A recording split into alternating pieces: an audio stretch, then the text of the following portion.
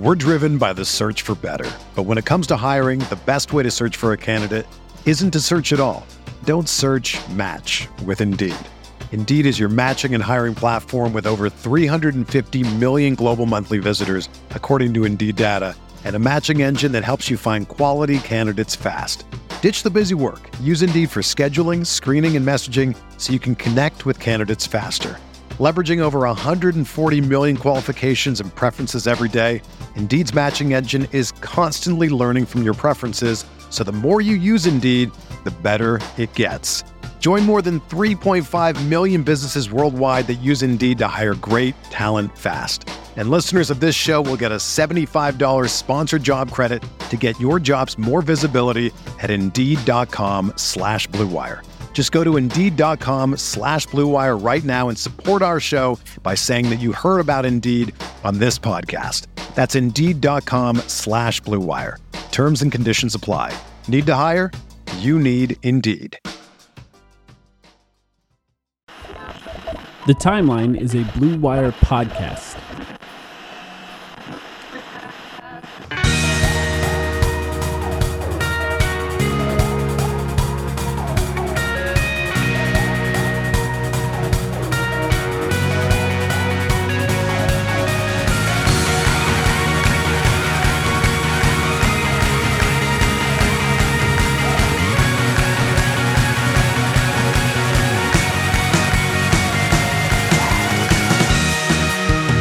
Welcome to the Timeline of Phoenix Suns podcast. My name is Mike, here with Sam. Sam, how are you doing?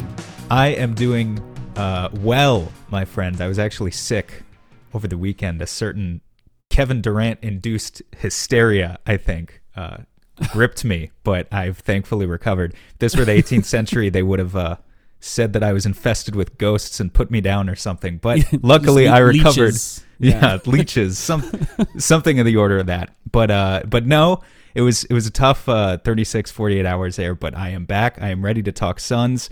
I think it was either one of my fever dreams over the weekend, or the Suns may have signed Terrence Ross off the buyout market. So we should talk about that too. And we will. But how about the Suns' social media posting a slow motion video of Kevin Durant walking in Suns gear? How weird was that to see? It was awesome to see. And then all of the practice videos that flowed in today, we are here. Obviously, again, he's not going to play until after the All-Star break. We know that. So people have to wait a little bit longer for that. There are other guys who are hopefully going to make their debuts tomorrow. But it's real with KD, man. And I cannot wait for the intro presser that's finally going to take place on Thursday. I believe it was announced. Yeah, he's in the dunking on assistant coach's phase of his recovery. Jarrett Jack, yeah. That was one of the practice videos that was posted. Yeah. Is him just going to work on Jarrett Jack over and over again. And Jarrett Jack, credit to him, had a long NBA career. Someone pointed out to me on Twitter, he was drafted the same year as CP3, which is a testament to CP3's legacy. Wow. But also, Jarrett Jack hasn't been in the league for a few years, and he's 6'1", and just 6'2", maybe. And he's just leaning on him, that's all he can do. Yeah, as KD goes through the motions in practice. It was funny. He looks close, and I think that's what we kind of expected out of Durant, is to look close. The Suns did officially, like you said, rule him out until after the break. What is it called? The All-Star break. Yeah. I'm already blanking on words. The Slut City break, or whatever they're calling it. Do I have Kevin Durant induced hysteria as well? I might. Yeah, possibly. I did want to just talk about something real quick before we move on to the rest of the things we have on our list here. And that is to say that we briefly touched on the fact that Dario Saric was traded to the OKC Thunder. I think he's actually even available to play today for the Thunder for Darius Bazley. But I don't think we really gave Dario Saric the chance here on the podcast, to really celebrate his time with the Suns. Obviously, bigger things happened that we talked about on the last episode. The combination of Mikal Bridges, Cameron Johnson, and, Jay Crowder's corpse were traded to Brooklyn for Kevin Durant. But, Dario Saric spent a few years on this team, obviously suffered that horrible ACL tear in the NBA Finals and is one of those players where a lot of Suns fans think, wow, if the Suns just had another big in the finals, that would have helped them out a lot. And I think it's true. Whether or not they would have won the finals is a different story. I don't think you could put that kind of pressure on Dario Saric, but he was a good player, and he played on the Suns for a while, and I think you and I had a lot of fun watching Dario Saric while he was on the Suns. So I wanted to give him a little bit of a shout-out on this podcast before we moved on to other topics. Any thoughts on Dario Saric being traded?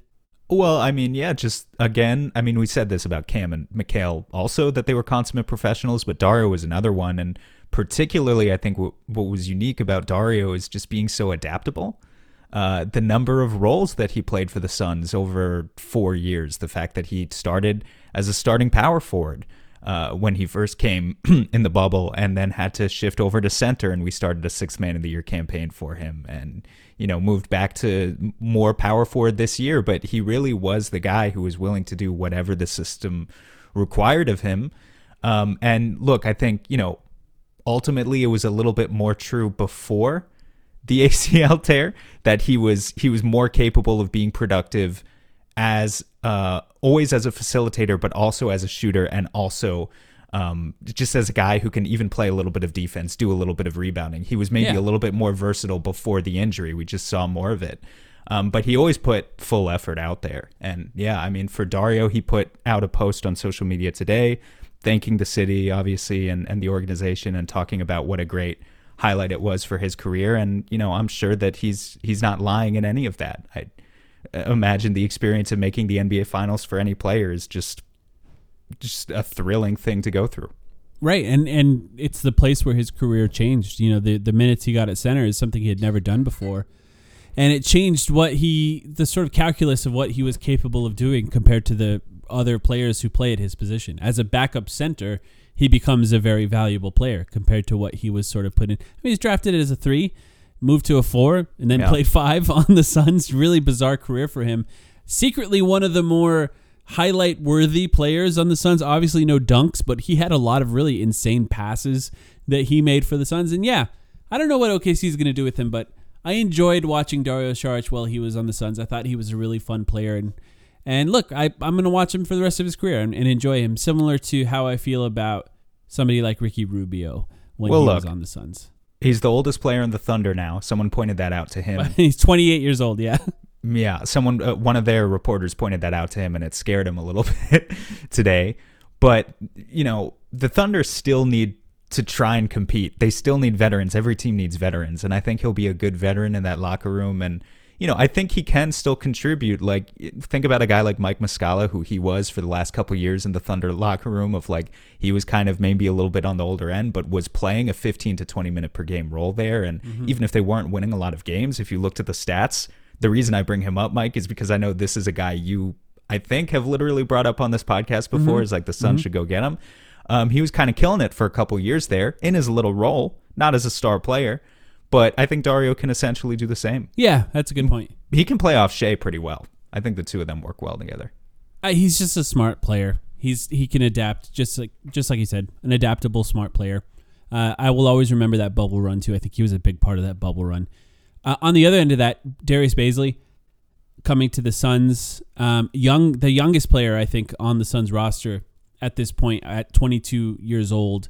I guess the best way to think about him is, well, first of all, it was a bit of a salary dump for the Suns. They even sent $1 million to OKC to cover part of that salary by Dario Saric. Saved them a lot of money, but gives them some flexibility potentially as well. Bazley's the defender, where Dario Saric was like entirely an offensive player. Bazley is like entirely a defensive player, I think, for the Suns. And tall, relative to his position, has long arms, potentially a versatile defender. I'm not sure that his spot on the roster is entirely, guaranteed, as far as I think the Suns are probably going to have a few players that they decide on what to do before the playoffs come. And maybe he's one of those guys that maybe is not on the playoff roster by the end of all this. But any thoughts on Bazley? You kind of said it all. I appreciate the fact that he's a defense-first player. Honestly, yes, the main reason that the Suns made the trade was for luxury tax purposes and saving them some money that they can then maybe go out and put towards buyout guys, as we've already seen. with the next guy we're going to talk about. But for Bazley, I mean, just trading a guy who's more offense and Saric for a guy who's more defense, the Suns needed that. And Bazley has experience as a small ball 5, and he's a switchable wing in general.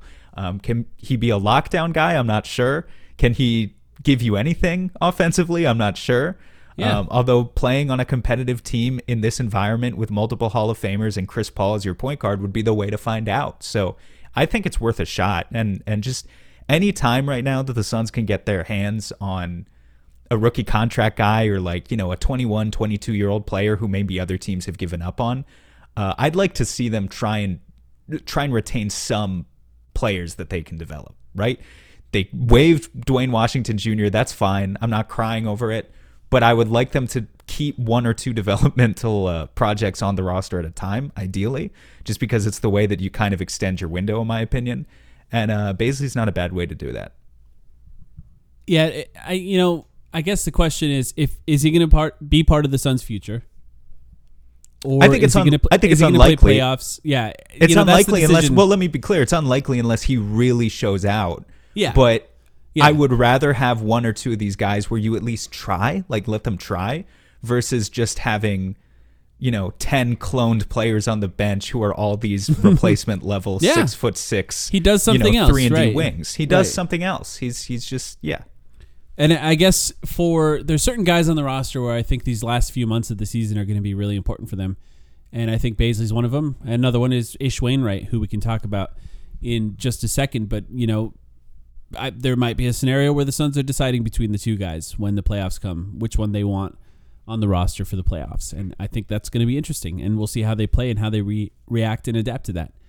But like you said, the Suns did sign a player. We should talk about that. Terrence Ross. This is kind of the bigger story of this last week, obviously, post Kevin Durant trade. And the buyout guys are here, right? We're starting to see it happen.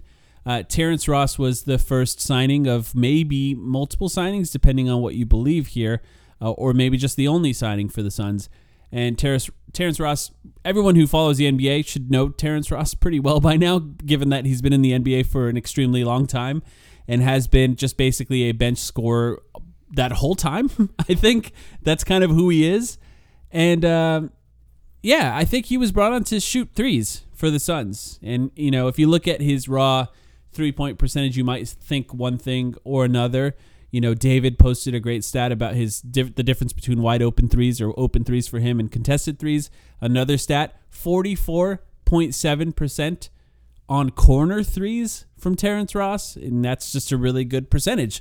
That's Mikal Bridges type percentage from the corners, and I think that's what he's going to do on this team. He's going to get here and shoot threes. I'm not sure what else he's going to do, but what do you think about that? He's going to get here and drop 50 points like he's done in the past. Now, the Suns do now technically have 3 guys who have scored 50 points in an NBA game. For those who don't know, Terrence Ross. Who's the 4th? TJ Warren. Fuck, you're right. Oh, shit. If you count, that was the bubble, right? So I don't know if I count that in my mind. Wait, was that 50? He did. That was a 50 I think point. So, 53, that was a 50 right? burger? Yeah. God damn, they have 4. Are you Yeah, sure? I was correct. I was corrected on that online too, so I used that opportunity to correct you as well. Okay, yeah, you fucking got me there, man. You one-upped me. All right, that's fine. So the Suns have 4 guys who have scored. Maybe that's the Suns. Are they the only team with that? I don't know. That's a good question to research. Maybe that's their entire scouting philosophy. Yeah. Maybe Ball Don't Stop runs the Suns front offices. Sadiq Bey was right there, man. Sadiq Bey was right there. That's true. What did you ask me? What do I think of Terrence Ross? Yeah. They call him the Human Torch for a reason, as I'm sure the people out there can imagine.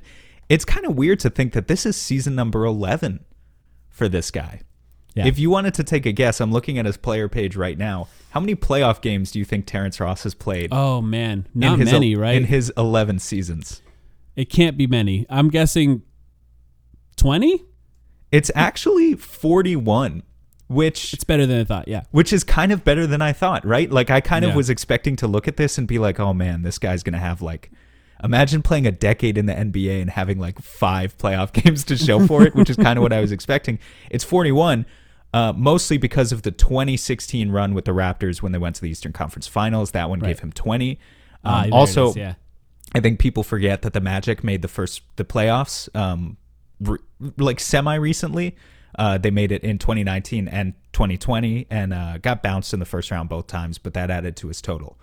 Mostly in terms of what I think about the actual signing, I don't hate it. I don't love it. I'm kind of still on neutral ground, and I'm waiting to see how he actually plays. I'm a little perplexed only because you'll remember the last time we talked about buyout guys, I guess on Thursday, whenever we recorded the trade reaction, when we talked about what the Suns need specifically, I feel like we really identified, we keyed in on two areas.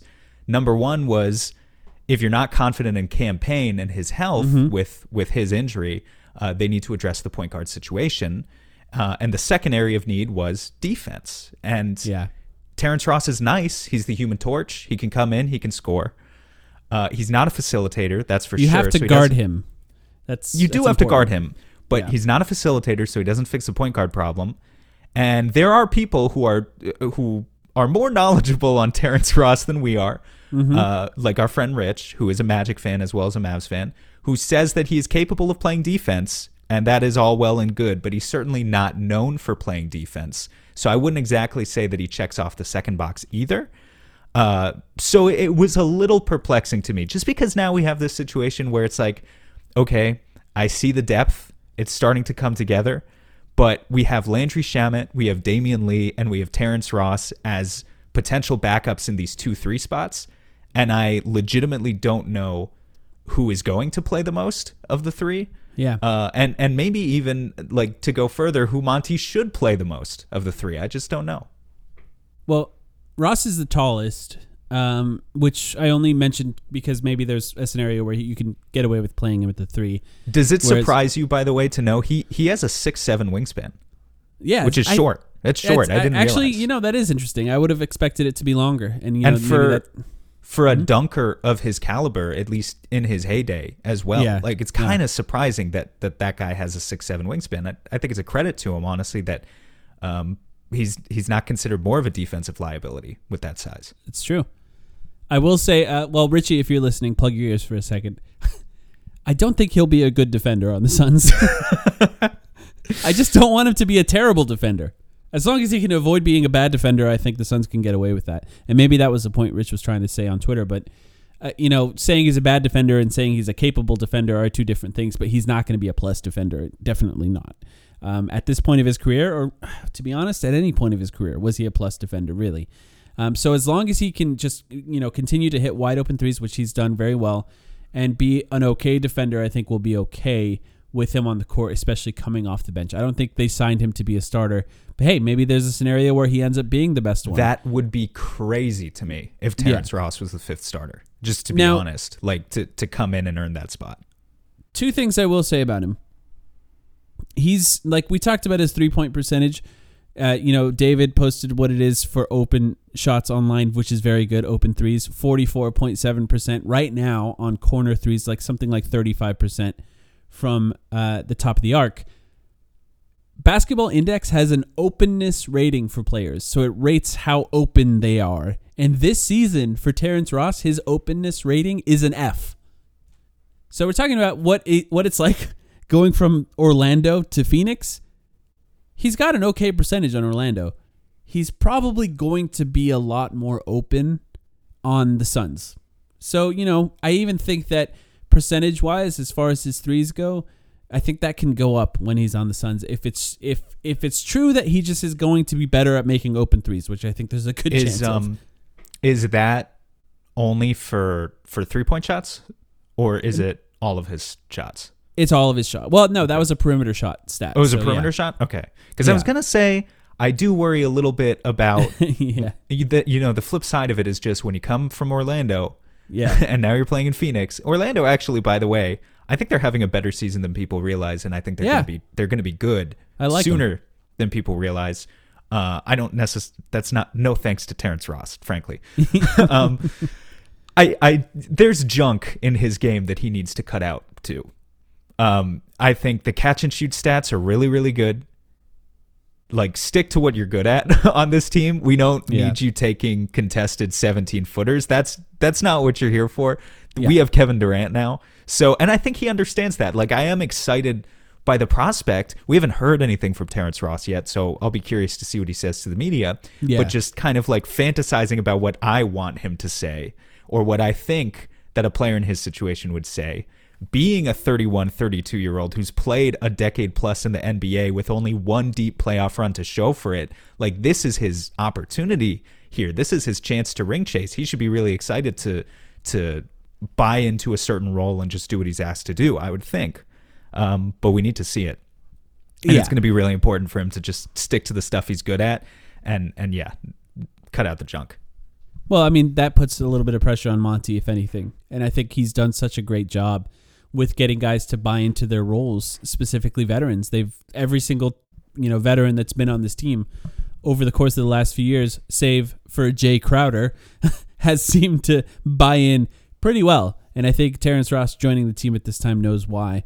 The other thing that I would say about him is looking through his stats is, as far as his defense goes, it's all pretty mediocre to bad as far as the actual statistics tell you, and these are some tracking statistics, except that he has a high chaser defensive rating, meaning the guy who chases guys around screens. Which the Shamet stat. The Shamet stat. That's yeah. like the one thing you cling on to. That's the one stat you cling on to tell me that, or try and convince me that Landry Shamet is good.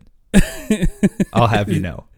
He's good at it. And so is Terrence Ross, which actually, you can make the case for him just replacing Shamet in any rotation if he continues to do well. Although the Suns seem to be convinced that Landry Shamet can dribble, even though he continually demonstrates that he cannot.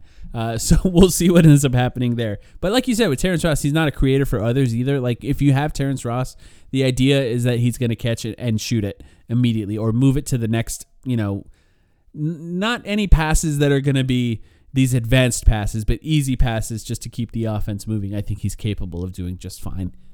It'll be interesting to see.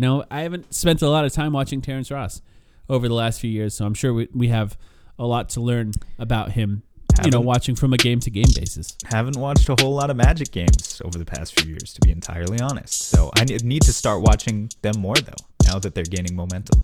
Yeah.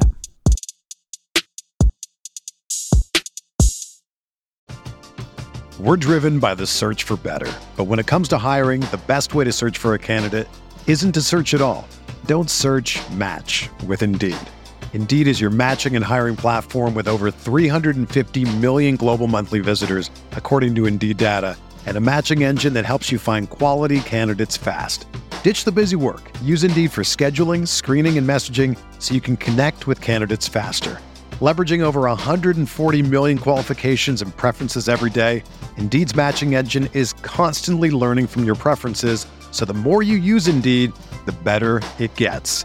Join more than 3.5 million businesses worldwide that use Indeed to hire great talent fast. And listeners of this show will get a $75 sponsored job credit to get your jobs more visibility at Indeed.com/Blue Wire. Just go to Indeed.com/Blue Wire right now and support our show by saying that you heard about Indeed on this podcast. That's Indeed.com/Blue Wire. Terms and conditions apply. Need to hire? You need Indeed. Another day is here, and you're ready for it. What to wear? Check. Breakfast, lunch, and dinner? Check. Planning for what's next and how to save for it? That's where Bank of America can help. For your financial to-dos, Bank of America has experts ready to help get you closer to your goals. Get started at one of our local financial centers or 24/7 in our mobile banking app. Find a location near you at bankofamerica.com/talktous. What would you like the power to do? Mobile banking requires downloading the app and is only available for select devices. Message and data rates may apply. Bank of America NA, member FDIC. So, buyout guys. Chris Haynes on his podcast with Mark Stein said the Suns are not done on the buyout market and are going to look to sign one more buyout guy. The Suns still, I'm going to say it until they don't have it. The Suns still have their TPMLE, the taxpayer mid-level exception that they can use to sign players for more than the vet minimum if they want to somehow attract a player that is worthy of being signed for more than a vet minimum, as far as we know. I guess we'll find out when the Terrence Ross details are out there. But I assume Terrence Ross, at the very least, is not taking the entire thing. I think we can be pretty confident in that. Can we address the questionable reporter in the room. You're talking about a report from Chris Haynes. Yeah. Chris Haynes is a good guy. Generally, actually, I do believe his reporting. But about the Suns, how many times have we been fooled recently? I'll just throw it back at you.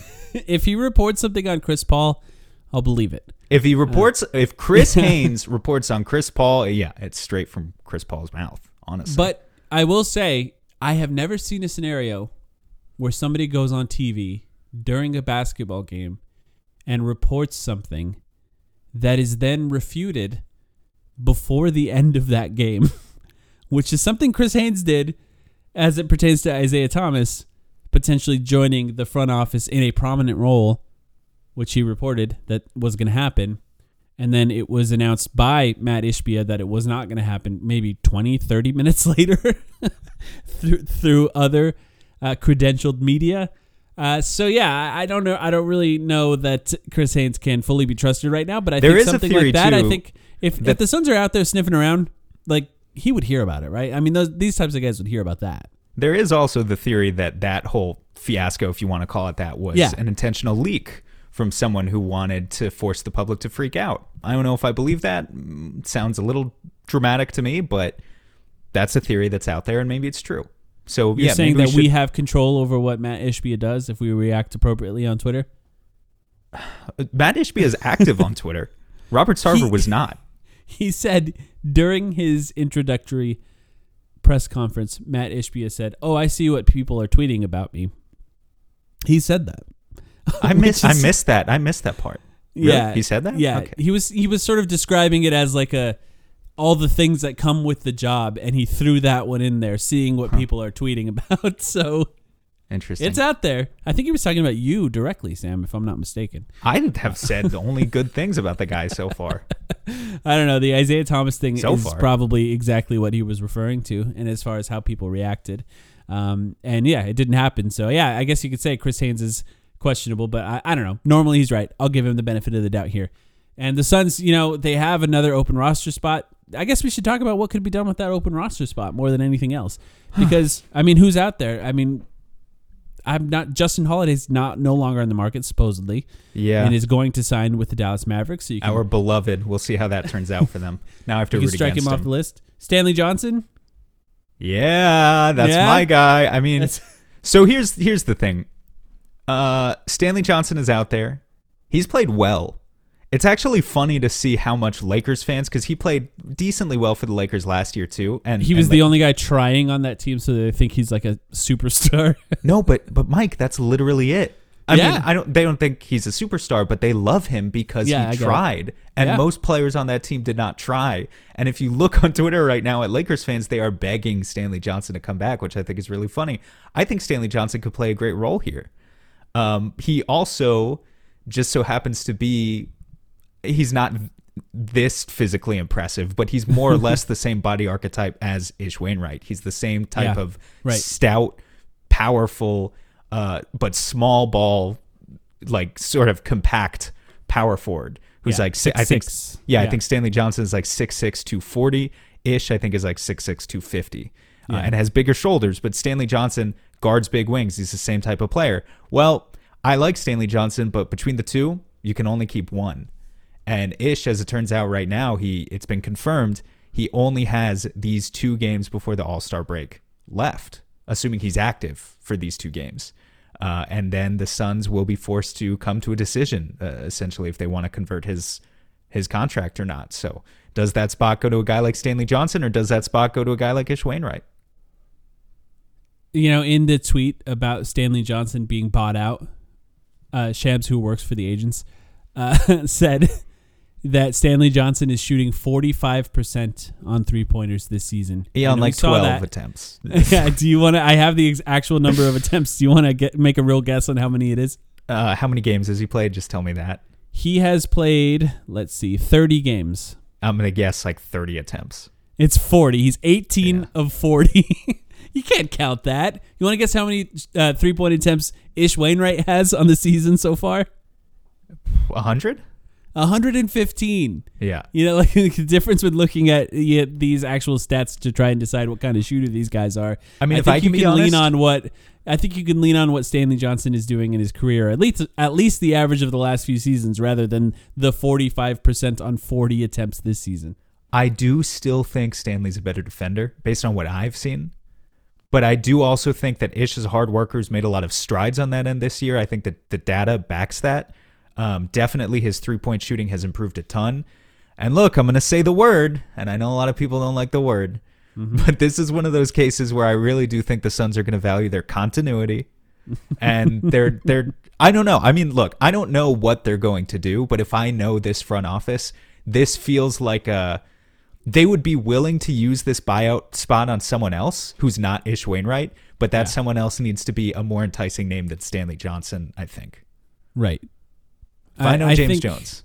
Yeah, I think you're probably right about that, but I guess there's a chance because Chris Haynes is out there. I mean, like, how many other buyout guys even are there? I guess Russell Westbrook hasn't signed yet, right? Yeah, that would be I don't funny. really. I guess it's possible, but I don't really see that being somebody James Jones would want or Monty Williams would want, or even maybe Kevin Durant. I'm not sure Kevin Durant would want that. So I doubt that's like something that would happen. I know I don't want it. I think he's a negative on the court basically at all times on both sides of the floor, which makes it tough to try to sell that to anyone because offensively he's not good. Defensively he's been terrible, and that's just not a good sign. Any other guys that stand out to you that you can even think of?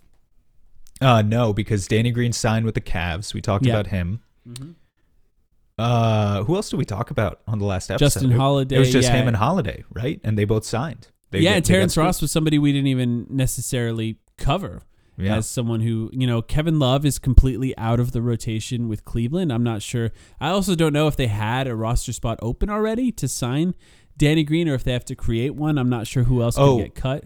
We talked about Reggie Jackson. He's off. Yep, Reggie Jackson is gone. Yeah, it's surprising. I think he's staying in Charlotte, right? Or something like that. But yeah, I guess we're up to the point now where what would you do with that last roster spot at this point? To be honest with you, I'd probably just convert Ish. You don't need to do that right now.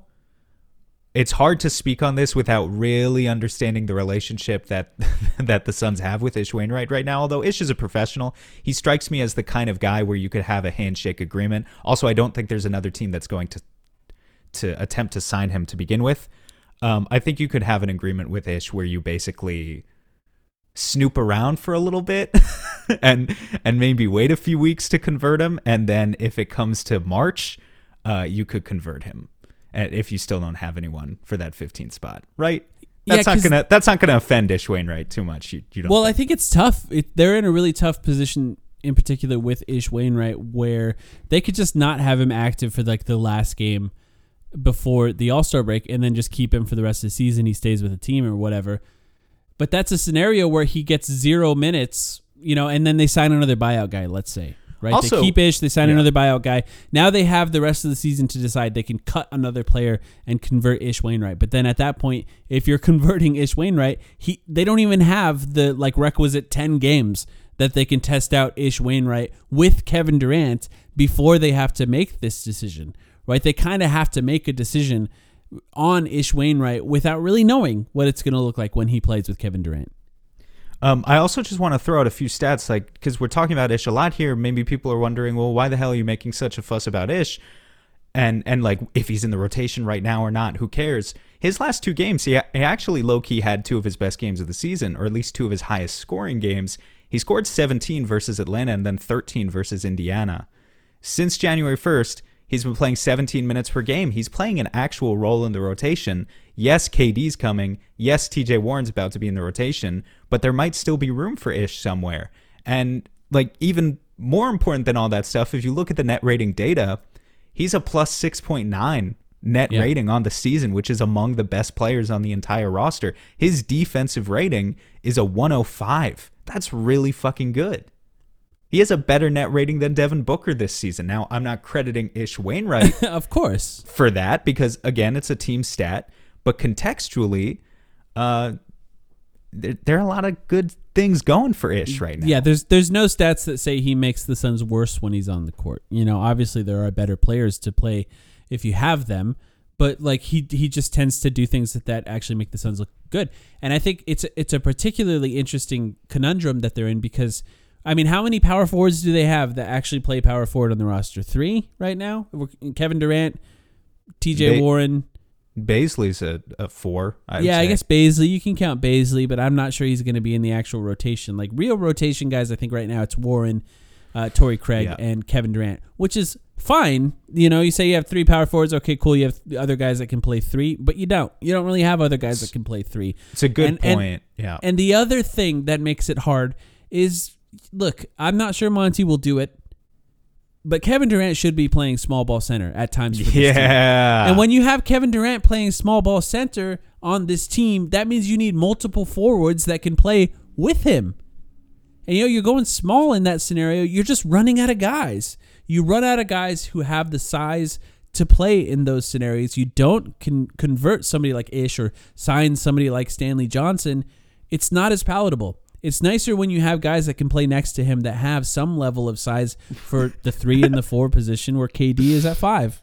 What about you? So you'd have to cut Baisley or someone. You'd have to free up a roster spot. But you convert Ish, you sign Stanley Johnson, you roll out a lineup of Booker at the point, KD at the 5, and then run next to them Ish, Stanley Johnson, and Josh Okogie. And you've got just 3 of the baddest motherfuckers you could possibly put on the court. Can they really shoot? None of them can really shoot. Really. But can they have Booker and Durant playing 1-on-1? But you know what? If you have 2 guys to do it, that's not bad. Can they? You've got 2 absolute tanks and an insane person in Josh Okogie just bulldozing opponents all over the court. I mean, it would basically be like a football, like a rugby match or something. It would be amazing. Yeah. Hey, look, we're going to talk about more potential lineup options later in this podcast. But yeah, it's just a scenario where I think, look, how many guys could even play 3 on this team at this point? You know, Craig is not really built for that, really. You know, TJ Warren, I'm not sure he can move like that. It'll be interesting to see where TJ Warren is at because even as Suns fans probably have seen the most TJ Warren games of any team so far, but there just hasn't been many post-injury. And look, how much is he really going to play anyway? He tends to get injured a lot. So he seems, by the way, he seems really excited to be here. I think it's worth a shout out just before he makes his debut tomorrow that he was talking about Phoenix today. He called it home.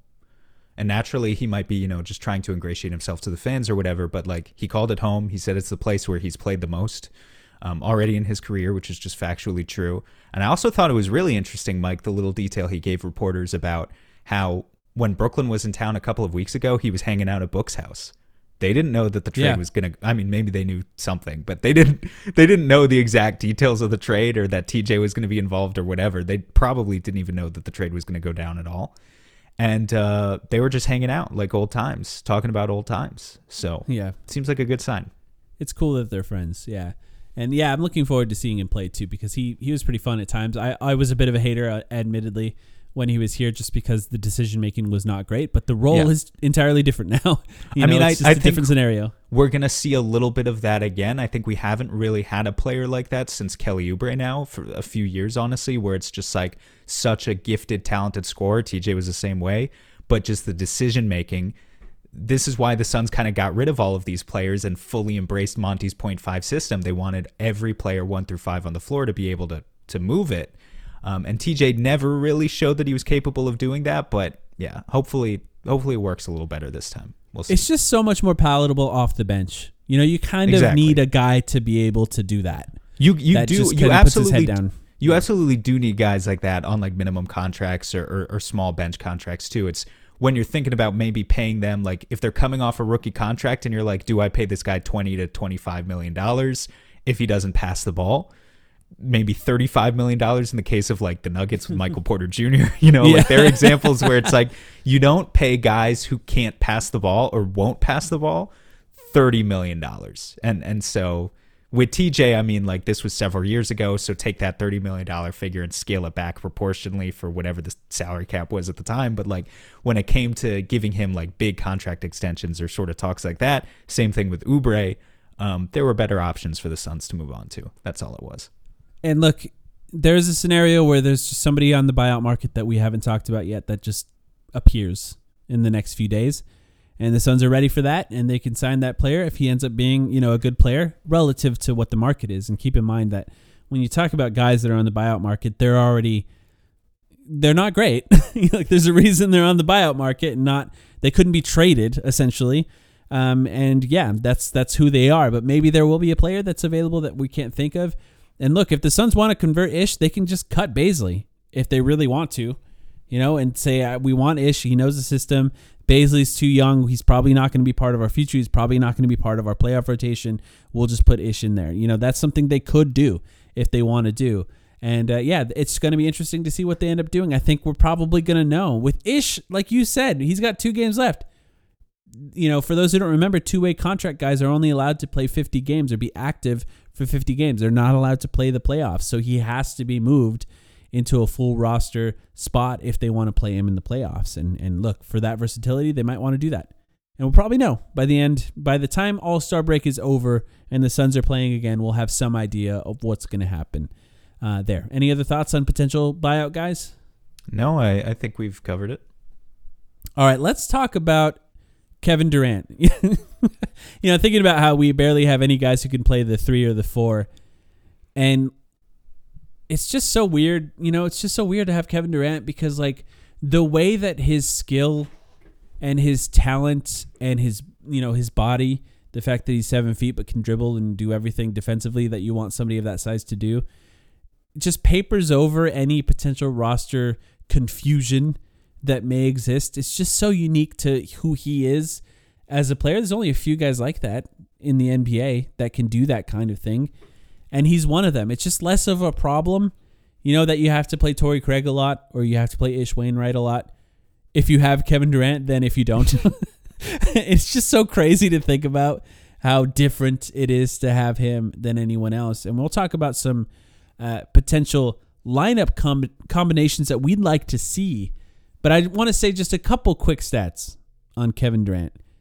I posted this one online. But of all the players in the NBA who shoot at least 5 pull-up shots per game this season, I'll talk about some of the best. Steph Curry, 45% on those shots, which with him, a lot of them are threes. So factor that in with him. DeJounte Murray, 46%. SGA, 46%. Kawhi Leonard, 46%. DeMar DeRozan, 47%, who is tied for second with Bradley Beal, who also shoots 47%. Number 1 in that stat, Kevin Durant at 54%. 7% higher than the next guy when it comes to pull-up shots in field goal percentage. An absurd scorer. It's just in of the likes that we've never seen as Suns fans. I'm going to get nerdy for a second mathematically, but yeah, if you think about it like as a bell curve of like what's the mean and standard deviation there that you would expect, for Kevin Durant to be 7% ahead of the rest of the field in this stat, I don't even know how many standard deviations he is away from the mean there. It's like, it's so improbable to have a guy like this. He's so generationally talented. There are no words for it. There are no words for it. I heard JJ Redick talking on his podcast recently about the same concept of just like the number of guys who have shot, I forget what it was. I think it was 55% or more from the mid-range in a season with a certain volume. And there have only been 250 per season. 250 attempts. Thank you. There have only been 3 seasons like it, and they've all been from Kevin Durant, one of them being the current season. And they're all in the last like 5 years. They're it's not like it's like young Kevin Durant was better at this. They're all recent. Is he the greatest scorer ever? Am I gonna move us entirely into the fucking we just spent 30 minutes, by the way. Let's have a meta discussion real quick, or this is just a side note, but like we need to get better at this, man. Maybe the listeners appreciate the way we do things, but we spent 30 minutes opening this episode on buyout candidates. If you want to blow up, if you want this podcast to really blow up now that we have Kevin Durant, we need to like open the podcast with like, is Kevin Durant the greatest scorer ever? We need to like get with the program, dude. We need to skipify ourselves a little bit. I I'm was just saying. thinking, there's been a lot of Kevin Durant fans that have found you and I over the last week or so. Dude, I don't Online. know where the hell they're coming from. I didn't know these people exist. I was thinking like they're listening to our podcast going, who the hell is Ish Wainwright? I've never heard that name before in my life. Why are they spending 10 minutes talking about the importance of Ish Wainwright? But look, the reality of this, Sam, is that if they're going to like us in our podcast, they're going to have to like hearing 10 minutes on Ish Wainwright, because Damn that's straight. who you and I are. Damn We're the guys straight. who talk about Ish Wainwright. We're and not guys changing. like that. Okay. No, it's just who we are. But having said all that, you brought up the idea of Kevin Durant being the greatest scorer ever. There are 42 players ever who have played over 150 playoff games.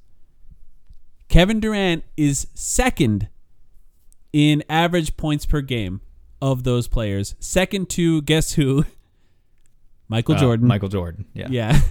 And his average points per game, 29 points per game over 155 playoff games in the playoffs. The consistency, the amount of games played, the fact that even when he was young, because, he's made the playoffs 11 times, 11 seasons in the playoffs for Kevin Durant. So even when he was young, he was doing this and averaging 29 points per game over that time. It's just absurd. Like it shouldn't happen. Players shouldn't be capable of doing this. And look, I think there's we need to do one of these stats or a few of these stats every single episode until he plays, just to remind people of how different Kevin Durant is compared to everyone else that the Suns have ever had, because it's just a different kind of player. Inserting the Chris Paul drop when he was asked about it of Kevin Durant is different. That dude is different, because he really is, man. Yeah, I mean, no matter how many times we got to remind people of it. Let's talk about who's on the roster right now. And, it just because it's changed a lot over the past week and a half. So we got 4 guys we know for sure are starting. I'll start with them. Chris Paul, Devin Booker, Kevin Durant, DeAndre Ayton. Those are 4 guys we know are starting. Here's the rest of the guys on the roster. Cameron Payne, Torrey Craig, Damian Lee, Landry Shamet, Terrence Ross, Bismack Biyombo, Jock Landale, Darius Baisley, Josh Okogie, and TJ Warren, who I kept forgetting when I was making this list off the top of my head that TJ Warren is on the team. It's just so weird. And then there's 2 two-way guys, Ish Wainwright and Saben Lee, 1 open roster spot for the Suns right now. Now, we've talked about it. We spent a lot of our last episode talking about it, who that 5th starter is going to be with the Suns. Having said that, have you thought about it anymore? Have you made any decisions who you think it should be right now? It's going to be Torrey. It's going to be to start, for sure, Torrey Craig, I think. Yeah, I think Monty often gets the biggest guy, puts the biggest guy in there that could potentially play at that position, and then adjusts from there if that doesn't work. It just feels like the traditional balanced approach. Torrey can shoot a little bit. He can defend a little bit. He's not the best at either of those things. And he can rebound. So it's going to be Torrey. Yeah, I think it makes sense too. And if the shots are going to be wide open, let him shoot. Try to avoid allowing him to make too many decisions with the ball. And look, maybe even experiment with putting him on lead ball handlers regardless of who they are, and just see how it goes. And if it doesn't work, then you can check Josh Okogie in pretty early and then go from there. Because I think Josh Okogie, and even Monty kind of hinted at it, I will say that they kind of want Josh Okogie in that role of chasing ball handlers around as much as possible, because he just doesn't get screened, which is just a skill, and Torrey Craig's too big to go around screens the way Josh Okogie can. And I think, maybe it is Josh Okogie by the end of the season if he can continue to shoot well, because this year, in the year 2023, he's shooting okay. We won't count 2022 anymore because that's in the past. It's new year, new me. New year, new Josh Okogie. He's shooting relatively well from 3 so far this year. So that's the other guy, right? That anyone else stand out as a potential for you? I mean, not seriously, no. Yeah, you won't take Landry Shamet seriously in that conversation. I won't take Landry seriously. TJ's too much. He's too good for the bench. Although, ideally, TJ has the talent if he plays to his fullest potential. I don't think we're getting that version of TJ. I don't think there's any way, yeah. And he's better suited for the bench. So, I think it's really battle between those two guys. So we wanted to talk about potential other lineups or just thoughts around what the team is going to look like once this actually goes into effect. What are some thoughts that you have on this? Well, do you want to do? Are we doing our weird lineups here? Yeah, let's talk about Are we those. doing like? Yeah. I mean, I think you hit the nail on the head earlier with KD at the 5. I don't know if we're gonna get it. It's hard to put it together with this roster. Am I wrong about that?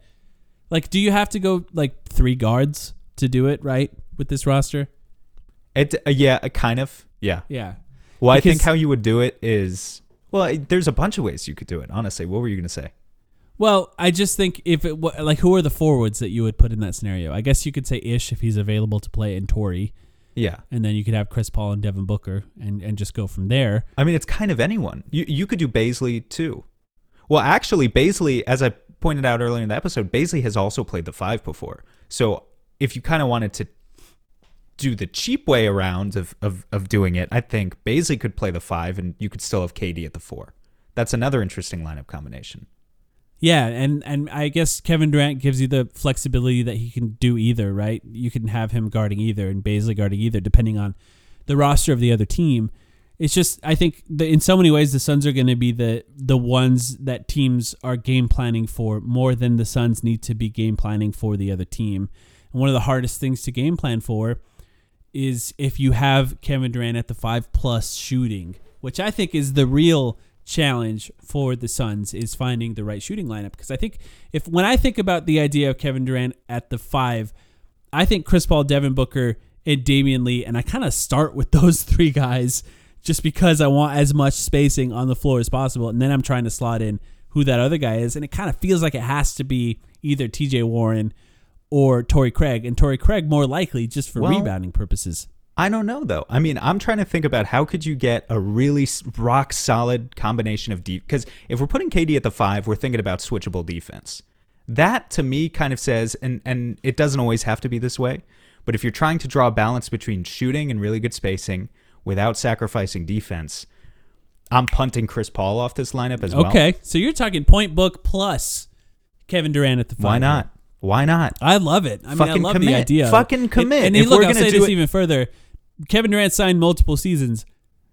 That should be your main focus of finding the best possible lineup with Devin Booker at the point guard and Kevin Durant at the 5 next season when you have an entire offseason to plan for that. They didn't have one right now, right, in this specific season because they traded for Kevin Durant mid-season. But that is kind of the future of the team. I mean, you're telling me they close, let's say they close a game with a lineup of, and it doesn't have to be every game. I still think Chris Paul's going to close most games. And what about Ayton? Oh, that's a great point too. Okay, so let's toss out the idea of closing lineups then for a second, but it would just be a really good lineup. KD at the 5, Book at the 1, Damian Lee and Terrence Ross at the 2 and 3. They just need to be solid defensively. Okay. They don't need to be exceptional. Okay. They're both 6'5", 6. How tall is Damian Lee? Like 6'4". Tall enough, yeah. Tall I get enough. what you're saying, yeah. He's tall enough. Terrence Ross is 6'6". It's tall enough. And Power forward. who's the 5th guy? It doesn't even matter. I mean, it could be Ish. it could be Ish. Craig, it could be probably. Torrey. Yeah. But For everyone, rebounding, right? yeah, sure. I don't know, man. Everyone could shoot. Like, you've got shooting, you've got switchable defense. That's what you're asking for, is it not? I find that fascinating. I think that would be a really interesting look not- for the Suns. Perfect. None of this is perfect. This is what happens when you have some minor depth issues. Well, We don't I mean, have like perfect the idea 3 and D role of, players anymore. It's okay. it's harder to get Kevin Durant and Devin Booker than it is to get the other guys. You know, like they paper over imperfections outside of them. So that makes it nice. It's funny because you brought up the idea of thinking about some lineup conversations, and I kept thinking about Devin Booker and Kevin Durant both have played for like the last few seasons, the entire first quarter. And I kind of feel like they might continue to do that, both of them. Do you think that's probably going to happen? What do you think about that? Just the first quarter? Yeah, both of them. It's interesting. Because you're not staggering at that point, right? No, you're not. Well, the other thing is, I'm just curious to see how much KD is going to play in general, Right. because that's really going to answer answer your question there. When I first brought up this segment, a big reason I was thinking about this is because, look, the next 20 games or 25 games are critical. But I was also thinking about the playoffs. And I was thinking about the fact that I went back and looked at how many minutes each of these guys logged in the playoffs last year. And Booker and CP were at like 35, 36 minutes per game. I think DeAndre Ayton only played 31 minutes per game in last year's playoff run. It's not that much. Meanwhile, then I looked over at the Nets, who got bounced in 4. Yeah. And KD was their everything, and he was the entire multiple system. 48-minute games, I think he's done for the Nets. Yeah, the entire system rotated around him, and they needed him on the floor every minute. Otherwise, they were going to lose, and they were operating from a place of desperation. Yada yada. You understand why? But yeah, he averaged 44 minutes per game in that series. Yeah. Absurd. Maybe we're talking about a situation where we're talking about all these depth guys. And are any of them going to play more than... I believe that there's... let me put it like this. I believe that there's going to be a sixth man who makes a difference for the Suns. Maybe it's TJ Warren. Maybe it's Campaign when he returns to health. But when we're talking about Josh Okogie and Ish Wainwright and Darius Bazley and Biyombo might have to play. Yeah, Biyombo I think is another one. Biyombo will play in the playoffs, or Jock. Because I think Ayton is going to do that thing again where he gets into foul trouble sometimes. Not often, but sometimes. He just doesn't have the conditioning to play. And big men barely do. Like, how many big men play more than 32 minutes a game? It's just so rare. Exactly. So Ayton, we need a legitimate backup 5 who's going to play 15 minutes per game. But if KD plays like 42 minutes per game, then all of these guys that we're arguing about for the first 40 minutes of our episode, are any of them going to play more than 5 minutes in the playoffs? Yeah. It remains to be seen. Well, this is actually what I think is interesting, because I think about the regular season, at least for now, because there's still, a third of it left, maybe less. And, if that does end up happening, and you have a scenario where Devin Booker and KD, their rhythm is we play the first quarter, I want to continue doing that. Well, I think you just pull Chris Paul and DeAndre Ayton relatively early in that first quarter. Then you start the second quarter with Chris Paul and DeAndre Ayton pick and rolls with, Landry Shamet, Damian Lee, and TJ Warren, right? Yeah. Now you're running an entire offense versus a bench lineup with Chris Paul and DeAndre Ayton as the main offensive pieces with shooting, Shamet, Lee, and TJ Warren. And, as fun as it is to think about lineups with Kevin Durant and Devin Booker, that's going to rock. It's going to be incredible. But you have a situation where Kevin Durant and Devin Booker share the entire first quarter, and when they're not on the floor, you have an offense built around Chris Paul and DeAndre Ayton, one of the greatest pick-and-roll point guards of all time, if not the greatest, along with DeAndre Ayton, who is one of the better finishers at the rim in the NBA, shooting 78% at the rim so far. With, Damian Lee, best three-point shooter on the catch-and-shoot so far this season. Landry Shamet is Landry Shamet. And then TJ Warren, if you need to get bailed out, you can just throw it to TJ Warren at the end of the shot clock, and now he's driving to the rim like a reckless maniac and shooting a weird floater. Way to sell it there on Shamet, Mike. Well, Shamet's kind of important for this team now, and I'm still kind of figuring out how to deal with that.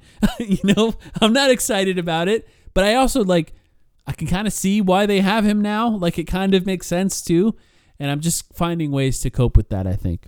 Yeah, but think about that: Chris Paul, DeAndre Ayton, attacking bench lineups. That's going to be fun. I think you've sold me on the general concept that lineup is good against bench lineups. It is a good lineup, and it will do well.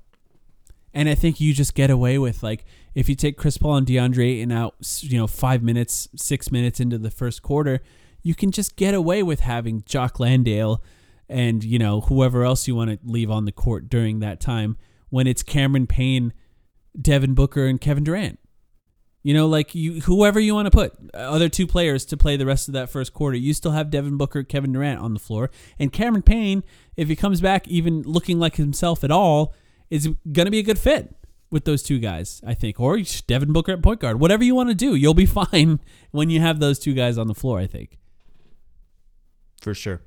Any other lineups stick out to you as ideas that you want to see? Not that I wrote down. Do you have any other ones? It's harder to think of all defensive lineups now.